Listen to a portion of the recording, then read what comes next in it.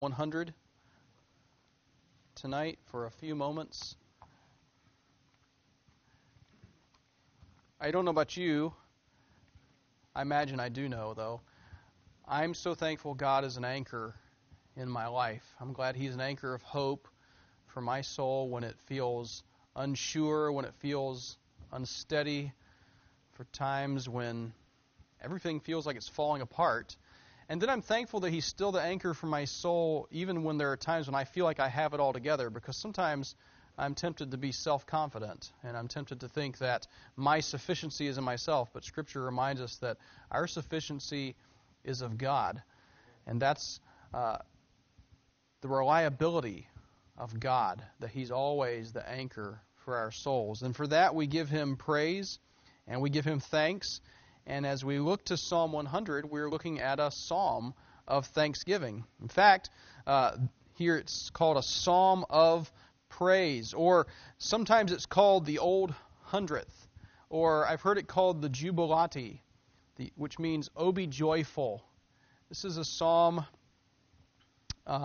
which is the last in a series of 7 psalms, which exalts God's sovereignty and emphasizes His kingdom reign. If you were to go through Psalm 95 and 96 and 97, 98 and 99, you'd see the same theme developed in this section of the Psalms, that God is in control, that God is a good God who is to be praised because He is King.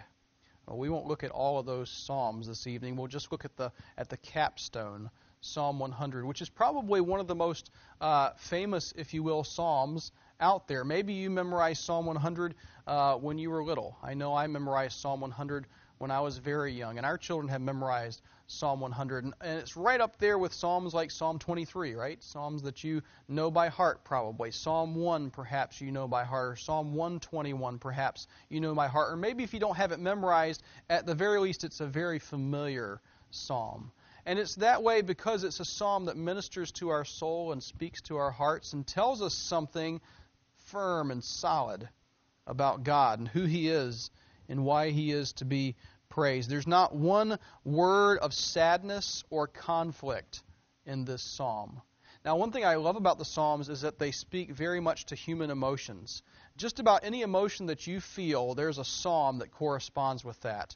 Some are psalms of lament, where we see people taking their bitterness and their anger and even their hatred and their questions right to God, and God can handle those things. I've heard people say, don't ever ask God why.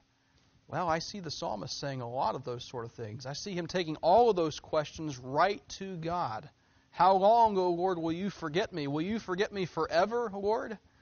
That's a very raw and a very real thing to say to God. And God can handle it, and God even seems to have this modeled for us. And so some psalms are psalms of lament. Many of the psalms are messianic. They speak of Jesus. You think of Psalm 22, where it details the events of the crucifixion, where they pierced His hands and His feet. In fact, Jesus Himself quotes Psalm 22 from the cross. My God, why hast Thou forsaken me? Some psalms are psalms, imprecatory psalms, where David is calling down judgment upon his enemies, the enemies of God's kingdom. Some psalms are psalms of praise. This psalm is a psalm of praise, a psalm of thanksgiving, and there's not one word of conflict nor a word of sadness in this psalm. It's the only psalm, in fact, bearing this title, a psalm of praise. It's thought to have been written for the purpose of accompanying sacrifices of thanksgiving in the temple. And when we read this psalm, we have to think Old Testament, right? We have to think of going to the temple, and what do? They offer sacrifice every year at the Day of Atonement for sin. But on top of that, oftentimes they're required for personal sins to go and offer some sort of a sacrifice to make atonement for a personal sin that they've committed. But there were other times when they would simply go and make some sort of sacrifice just as a way of saying thank you to the Lord for His goodness to them. And it's thought that perhaps this would be a psalm that could be sung in the temple while they're offering a psalm of thanksgiving. It's kind of a just because psalm. Just because you're so good, Lord. Just because you're so great. Do you like to praise the Lord just because of who He is? That's what this psalm does. As we look at this psalm, we see this idea coming up towards us, that we should make a joyful noise of praise to God because of who He is and because of what He's done. And I think that's the theme of Psalm 100. Making a joyful noise to the Lord because of who He is and what He's done. Now let's read Psalm 100 and let's look at a few things. Psalm 100, make a joyful noise unto the Lord, all ye lands. Serve the Lord with gladness. Come before His presence with singing. Know ye that the Lord, He is God. It is He that hath made us, and not we ourselves.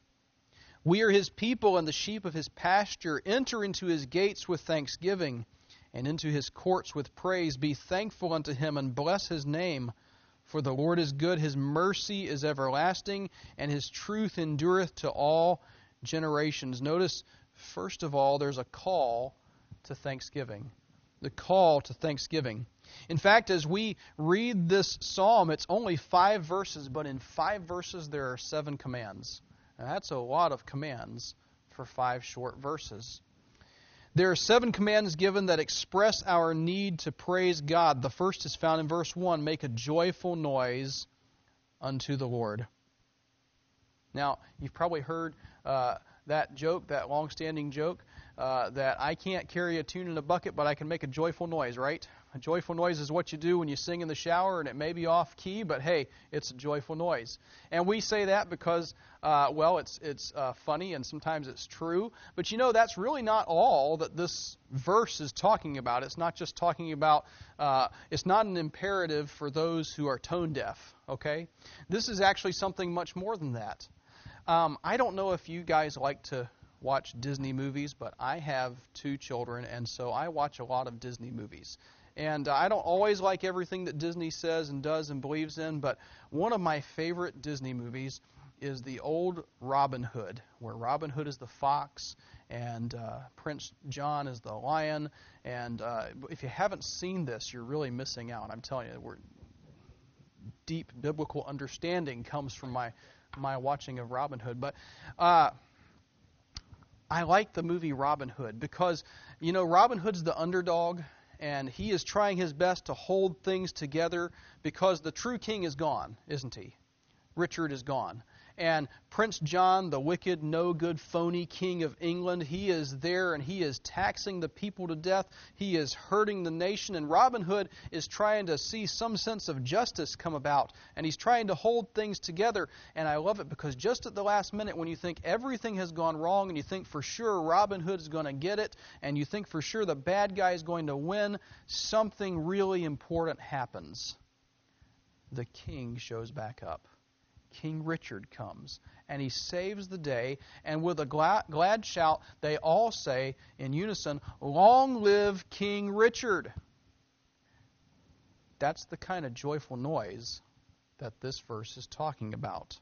It's talking about a glad shout, such as loyal subjects give when their king appears among them.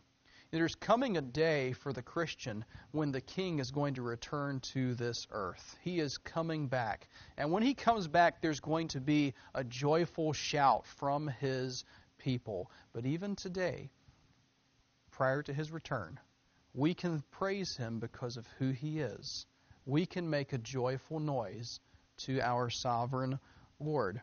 The second command here is serve the Lord with gladness. We see that also in verse 2, the first part of verse 2. Serve the Lord with gladness. We have make a joyful noise and then serve the Lord with gladness. And this refers not to some sort of bondage, but it refers to a joyous and a liberating experience.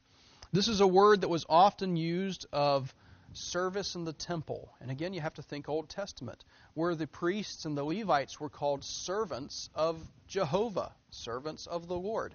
And their job was to serve the Lord. And perhaps as they're offering these sacrifices of thanksgiving, they're reminded to serve the Lord with gladness. You know, it is entirely possible to be a believer and be doing all the right things, so to speak, as far as serving the Lord, and be absolutely miserable. I don't know if you've ever experienced that, but it's possible to burn yourself out, It's possible to work yourself into the ground, and it's possible to get to the point where you're just going through the motions and not enjoying any of it. But I would encourage you that if you get to that point in your Christian life, something is wrong. It's not supposed to be that kind of an experience. We're supposed to be able to serve the Lord with gladness. Now, it's not for me to diagnose your heart this morning, tell you exactly, or this evening, tell you exactly what is wrong, if that's the case, but I would say that's an indicator light on your spiritual dashboard that something is wrong. We're supposed to be able to serve the Lord with gladness.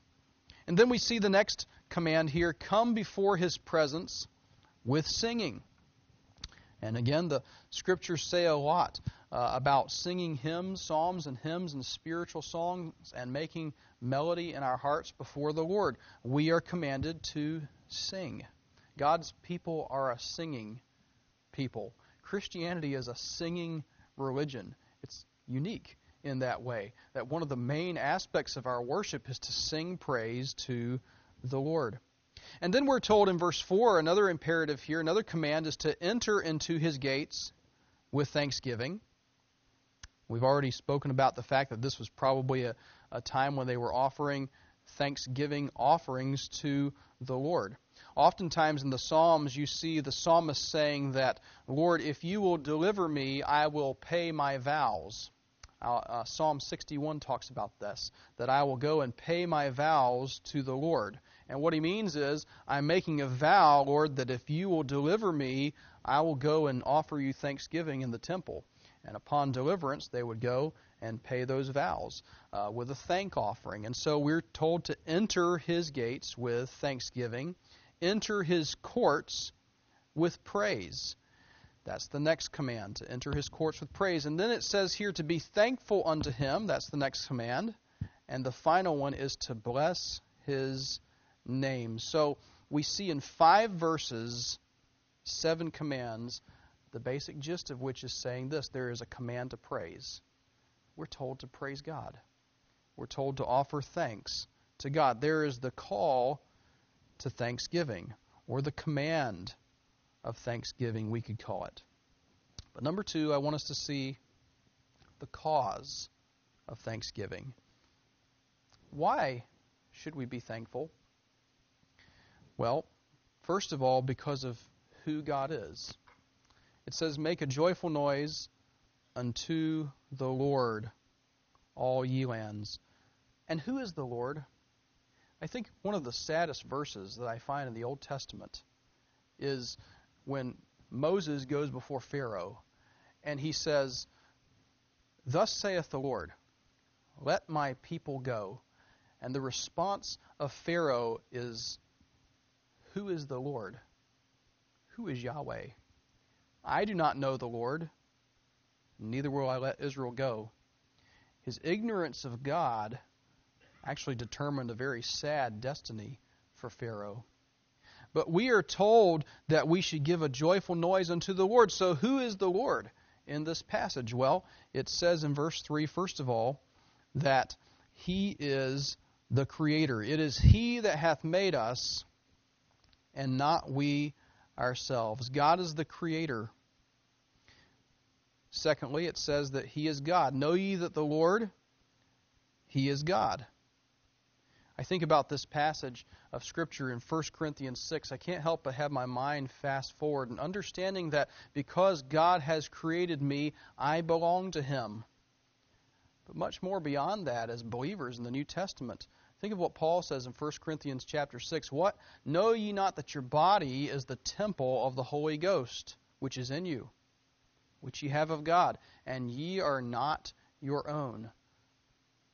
You belong to Christ. You belong to God. Therefore honor the Lord both in your body and your soul, which are God's. Know ye that the Lord, He is God. It is He that hath made us, and we're His. We belong to Him. God has ownership of my life, and that's a reason to give thanks. It's a reason to give thanks because the verse goes on to tell us, number 3, that not only is He Creator, not only is He God, but He is our shepherd. See what it says at the end of verse 3? We are His people and the sheep of His pasture. One of the most famous psalms, of course, is Psalm 23, which describes for us exactly what it means when it talks about the fact that God is our shepherd. The Lord is my shepherd, I shall not want. He maketh me to lie down in green pastures. He leadeth me beside the still waters. He restoreth my soul. And on he goes to talk about the tender care of God, our shepherd. And sheep need a lot of tender care. When we were in Nova Scotia, we lived on an island. If you ever look at a map of Nova Scotia in Canada, you can go back there if you want to, and it's kind of shaped like a weird banana, okay? And we lived down here at the very bottom part of Nova Scotia, the north up here, going all the way down to the southwest. Halifax is in the middle, and we were down here at the bottom. And if you look at the very southwestern part of Nova Scotia, you'll see Barrington, Nova Scotia. And if the person who drew the map was especially good, you may be able to see a little island just south of the southernmost tip of Nova Scotia called Cape Sable Island. And if he was really good, you might even be able to see the bridge, the little causeway. And we lived on the southernmost tip of the southernmost point in Nova Scotia. We have a thing for the South, I guess. South Africa, southern Nova Scotia. I don't know. I guess we figured if we were going to be up in the true north, we might as well be in the southern part. Amen? And so we lived on Cape Sable Island down at the bottom of this little island called the Hawk. They called it the Hawk. That's what the area was called. And it's just a little country area full of lobster fishermen. Had a church of about 75 80 people, and there was a lighthouse that we could see right out our windows of our house, right off of the island. And you could get in a little dory or a little dinghy, and you could go right out to that lighthouse on that little island where the lighthouse was, and you could walk around, and there were sheep on the island. Sheep that didn't actually have a shepherd there full time. And so they were free to roam around, do their thing, and once in a while, I think once a year, they would come over and shear the sheep. They were raising them for wool, and they'd leave them alone for the rest of the year. But the problem is when sheep don't have a shepherd, bad things happen. And so sometimes when we'd go over for fun, just to be on the island for a day for a picnic or whatever, and we'd be at the lighthouse and taking pictures, and it's just beautiful, but you'd see sheep lying on their back. And one time, we walked on the island. We came across a sheep lying on its back. And when a sheep is on its back, it actually can't get up. It's incapable of getting up on its own. And so it's really sad. What happens if they're left to themselves? They just lay there until eventually they go blind, which I think there's some interesting spiritual parallels there. And they go blind, and then they die. And so, well, being the good Samaritans that we are, we said, we're going to do the right thing. We're going to help this sheep. And so we went over, and it took a couple of us. It was me and my wife and this really sweet 75-year-old, 90-pound lady named Frida. And we went over, and Leah and myself and Frida, we went and we heaved and we hoed, and we got this sheep up on its feet, and the silly thing went running away from us like we were going to hurt it, and he stumbled and he fell again, flat on his back. Dumb sheep. So we went back over again, and we rolled him up, and let me just say without being grotesque that he had been there for a while, and it wasn't a pleasant experience handling dirty, nasty sheep's wool after he'd been laying there for days. And we had to get our hands quite dirty, and we got him up a second time, and up he went, and not even stopping to bleat thank you, he ran away as fast as he could from us. He was in desperate need of a shepherd, and he didn't even know it. We have a God who looked down at our sinful, wicked condition, realized just how badly we needed a shepherd, and how little we even understood or would ever appreciate what he had done for us. Not only did he create us, he sent his Son to die for us. And understanding the gospel in the New Testament the way we do changes the way we look at Psalm 23 when it says, "The Lord is my shepherd." And it changes the way we look at Psalm 100 when the psalmist says, "We are the sheep of his pasture." That's a reason to give thanks for the Lord. He's our creator. He is God. He is shepherd. Look at verse 5. He is good. The Lord is good. Aren't you glad he's good? Because if he were all powerful and all knowing and in control, but he were bad, we'd be in trouble. But he's good. He is merciful. His mercy is everlasting. The word mercy here is a beautiful word in the Hebrew. It's the word chesed, and it has the idea of loyalty, covenant faithfulness. God loves his people. He's loyal to his people. And that loyalty is everlasting until forever. until always. And He is truthful.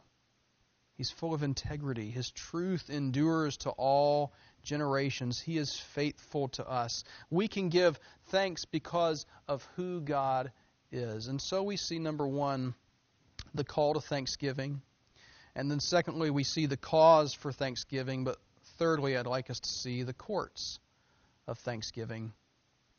See here in verse 4, it tells us to enter into His gates with thanksgiving, into His courts with praise. And once again, I'd encourage you that we have to think Old Testament, don't we? We have to think about the fact that they didn't come to a church. They went to a temple. Their bodies were not the temple, as our body is now the temple of the Holy Ghost, but they went to a temple. And when they went to the temple, they had to go through the gates.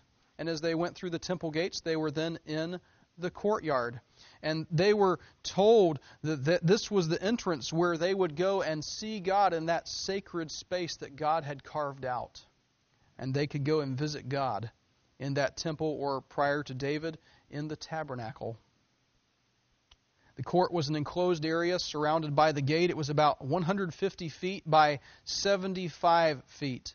Inside the court, there was a brazen altar. There was a laver for washing, and then there was the tent or the building, the temple itself, depending on what era we're talking about, which contained the holy place. And then behind the curtain, the Holy of Holies, the most holy place where God lived.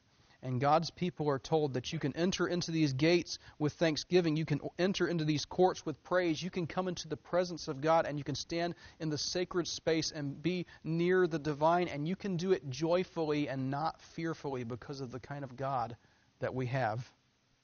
And we are told to enter into those gates with praise. It's a picture of the temple, a picture of the tabernacle. And there's a place of sacrifice. I find it interesting that at the end of verse 3 it says that we are what? The sheep of His pasture. And then at verse 4 it tells us to enter into His gates and into the courts.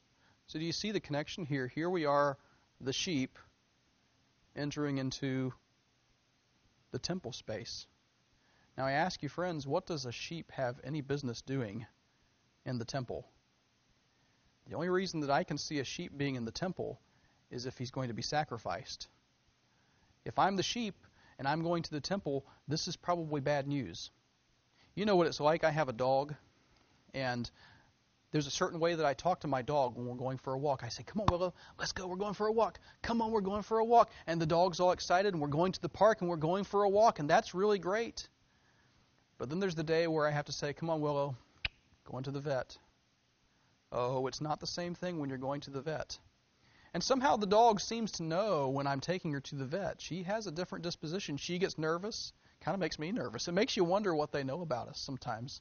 How did you know I was taking you to the vet? Probably my tone of voice. But when you get that dog in the vet, it's amazing. That dog that's full of life can run and jump, can outpace me, fastest dog I've ever seen. But when I get her in the vet, she digs her feet in, and I'm dragging her into the vet.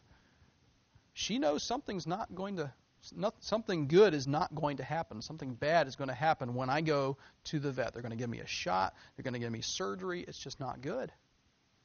If I'm a sheep and I'm going into the temple, I'm probably a little bit worried. What business does a sheep have in the temple? Only to be a sacrifice. And this would indeed be bad news for the sheep in the Old Testament, but we're New Testament believers, aren't we? And there's a greater sheep.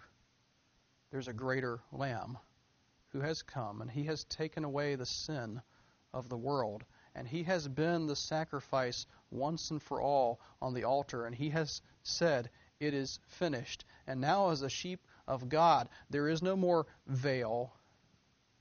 My body is the temple of the Holy Ghost, and I have communion with God because of the person of Christ. Behold the Lamb of God who taketh away the sin of the world. And then fourthly and finally, as I close, I see what I call the commission in thanksgiving. The commission in thanksgiving. We saw the command and the cause and the courts, but now I see the commission. And it's back in verse 1. Because it says, "Make a joyful noise unto the Lord, all ye lands." You say, some missionary he is. He doesn't talk at all about missions. Well, here it is. there's a commission that I see. And it's not spelled out explicitly for us as the church in this passage, but I think it's implied because God's purpose has always been that He would be glorified, that His name would be magnified, that He would be great in the whole earth. Even in the Old Testament, you see this mission of God to make Himself known to the uttermost parts of the world, to the nations, to the heathen, it's called in certain places. Make a joyful noise unto the Lord, Israel. Yes, but not just Israel. Make a joyful noise unto the Lord here in Georgia. Yes, but not just here in Georgia. Make a joyful noise unto the Lord, all the earth, all ye lands. There's a commission here, even in Psalm 100, and it's given to us, and as believers, we can't help but fast forward and think of Matthew 28:18 through 20. Go ye, therefore, and teach who? All nations.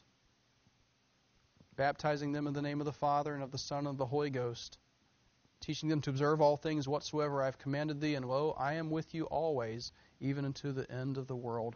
Amen. That's why we are going to South Africa, friends. We're not going for ourselves. Yes, we're going to plant churches, but primarily we're going to make the name of the Lord great in South Africa. We're going to make the name of the Lord known in Knysna. That is our mission. And it's really not all that different from the mission that you have here to make the Lord's name known in your neck of the woods.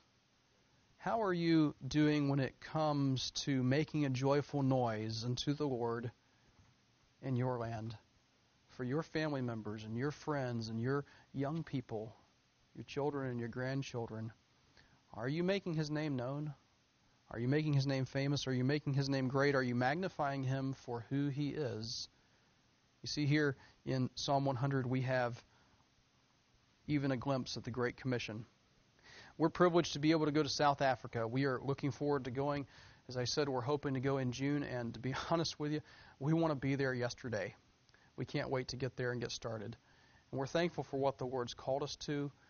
And aren't you thankful for what the Lord has called all of us to as believers in Christ? Let's make a joyful noise to the Lord. I'll close in prayer, and then I'll invite you at the end of the service. Please come back and take a glimpse at our table. You're welcome to go look at anything you want. You can't break it. There is a rain stick back there, kids, so please don't shake that if you don't want rain. Your parents will be mad. But other than that, you can touch anything you want. And if your blood sugar has dropped, some of you, we have a can of ostrich meat. But if you open it, please buy me another one. Emergencies only. Let's close in prayer. Thank you, Lord, that you are Creator and you are God, but you are good. And you are our shepherd. And when we were lost and blind, not even wanting a shepherd, yet you intervened. You sent your Son to be the Lamb of God to take away our sin. And we can enter freely into your presence. We can, so to speak, enter into your courts with thanksgiving and praise. And we can be thankful because of what you've done. And Lord, you've given us a commission to make your name known to all the lands. You've called my family to South Africa.